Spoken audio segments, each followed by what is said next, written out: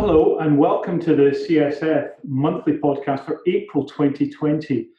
Well, with the continuation of the current COVID-19 pandemic, this podcast aims to keep you up to date with the latest in the field of rheumatology in these really unprecedented times.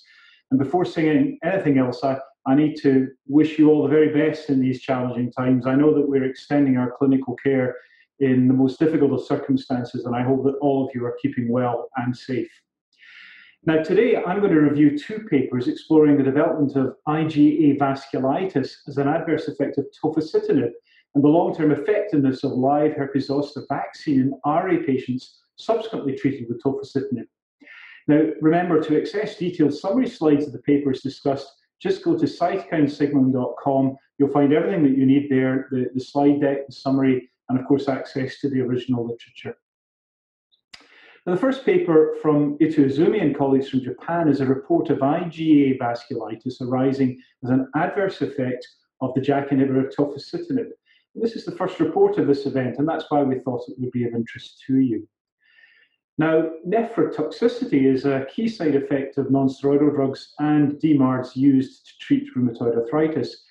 Non-steroidals, for example, can cause tubulointerstitial nephritis, and some DMARDs, methotrexate, busulfan, penicillamine, gold, lobenzerit, disodium, can cause tubular obstruction, membranous nephropathy, and interstitial nephritis, with varying degrees of frequency. Now, TNF, IL-6, and CD886 inhibitors can also cause proliferative glomerulonephritis or crescentic glomerulonephritis. These are rare events, but they're all well described. Now, drug-induced IgA vasculitis has been previously reported for anti-TNF therapies, but this is the first time it's been reported in the context of use of a JAK inhibitor. And it's a case of a 67-year-old woman with rheumatoid arthritis who developed IgA vasculitis after taking tofacitinib for 6 months. The patient was admitted to the hospital with proteinuria and purpura of the lower extremities that had developed 2 weeks earlier. In the previous year, the patient had received methotrexate and non-steroidals with no side effects, and also received prednisolone, busulfan, slazopiridine, infliximab, and golimumab in the past without side effects. Drug lymphocyte stimulation tests were all negative for tofacitinib, amlodipine, and pregabalin, these being medicines that the patient was taking. Urinalysis revealed significant and continuous proteinuria in the order of 18.89 grams. Creatinine 24-hour urine collection contained 8 grams of protein with hematuria, 38 to 49 red blood cells per high-power field. And although levels of albumin, total protein, and total cholesterol did not meet diagnostic criteria for nephrotic syndrome, serum IgA level was 466 milligrams per deciliter. The normal range is 90 to 400, and that was compatible with IgA vasculitis. Upper and lower endoscopy and CT revealed no evidence of a malignant tumor. Now, skin and renal biopsy specimens from the patient were compatible with vasculitis, and therefore tofacitinib was discontinued. Methylprednisolone pulse therapy was added on the 51st inpatient hospital day due to the proteinuria and the renal biopsy results. On the 61st hospital day, so that's something in the order of 10 days later, proteinuria had reduced to less than 1 gram per day, and the patient was discharged on the 74th hospital day and was prescribed 30 milligrams per day of prednisolone given orally. Prednisolone was tapered off over 9 months, and the patient has since remained in remission and completely recovered from the IgA vasculitis. Now, this is an interesting case. The mechanism by which TNF inhibitors, or for that matter tofacitinib, could cause nephritis are unknown. The negative drug lymphocyte stimulation test suggests this IgA vasculitis is not induced by an allergic mechanism.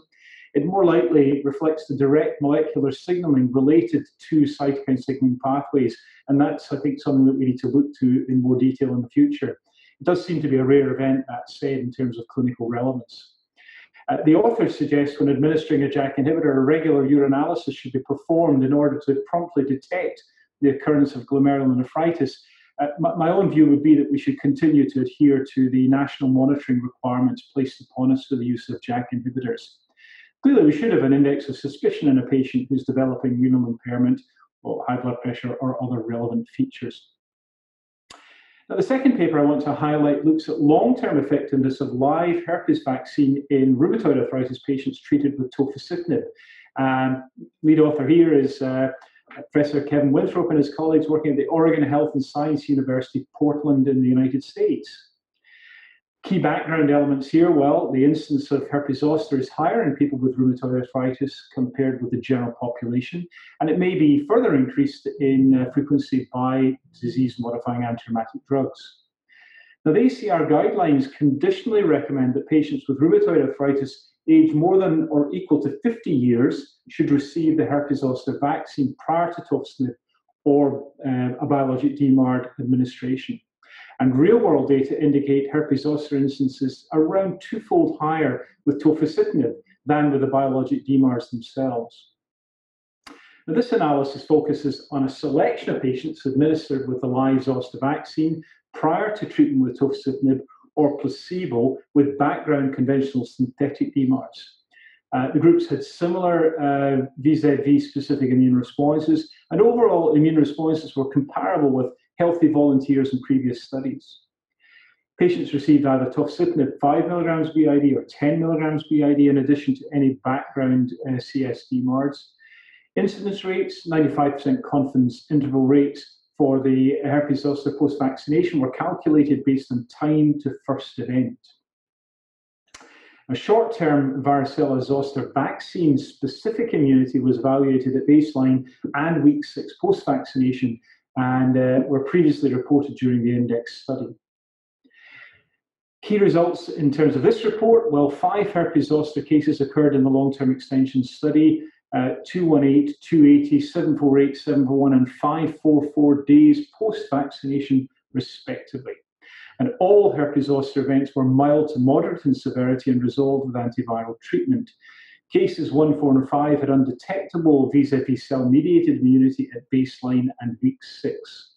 Cases 2 and 3 responded adequately to vaccination by both IgG and ELISpot measures, but had lower than average vis-a-vis IgG levels at baseline and week 6. Now, these results suggest that the LZV may not protect adequately in the long term. That's an important observation. It's really important for us to evaluate the newly approved subunit non-live vaccine in people with rheumatoid arthritis receiving tofacitinib as soon as possible. So watch this space. Now, all of this content, as I've mentioned already, is available in more detailed slide format in the publication section at cytokinesignaling.com. And as always, I thank you for your attention, especially in these really challenging clinical times. I do hope that you and your family are all well and remain so. And middle of all, please don't forget to subscribe to the podcast. Let us know what you think by leaving a review. And thanks ever so much for your attention, and I look forward to talking with you again.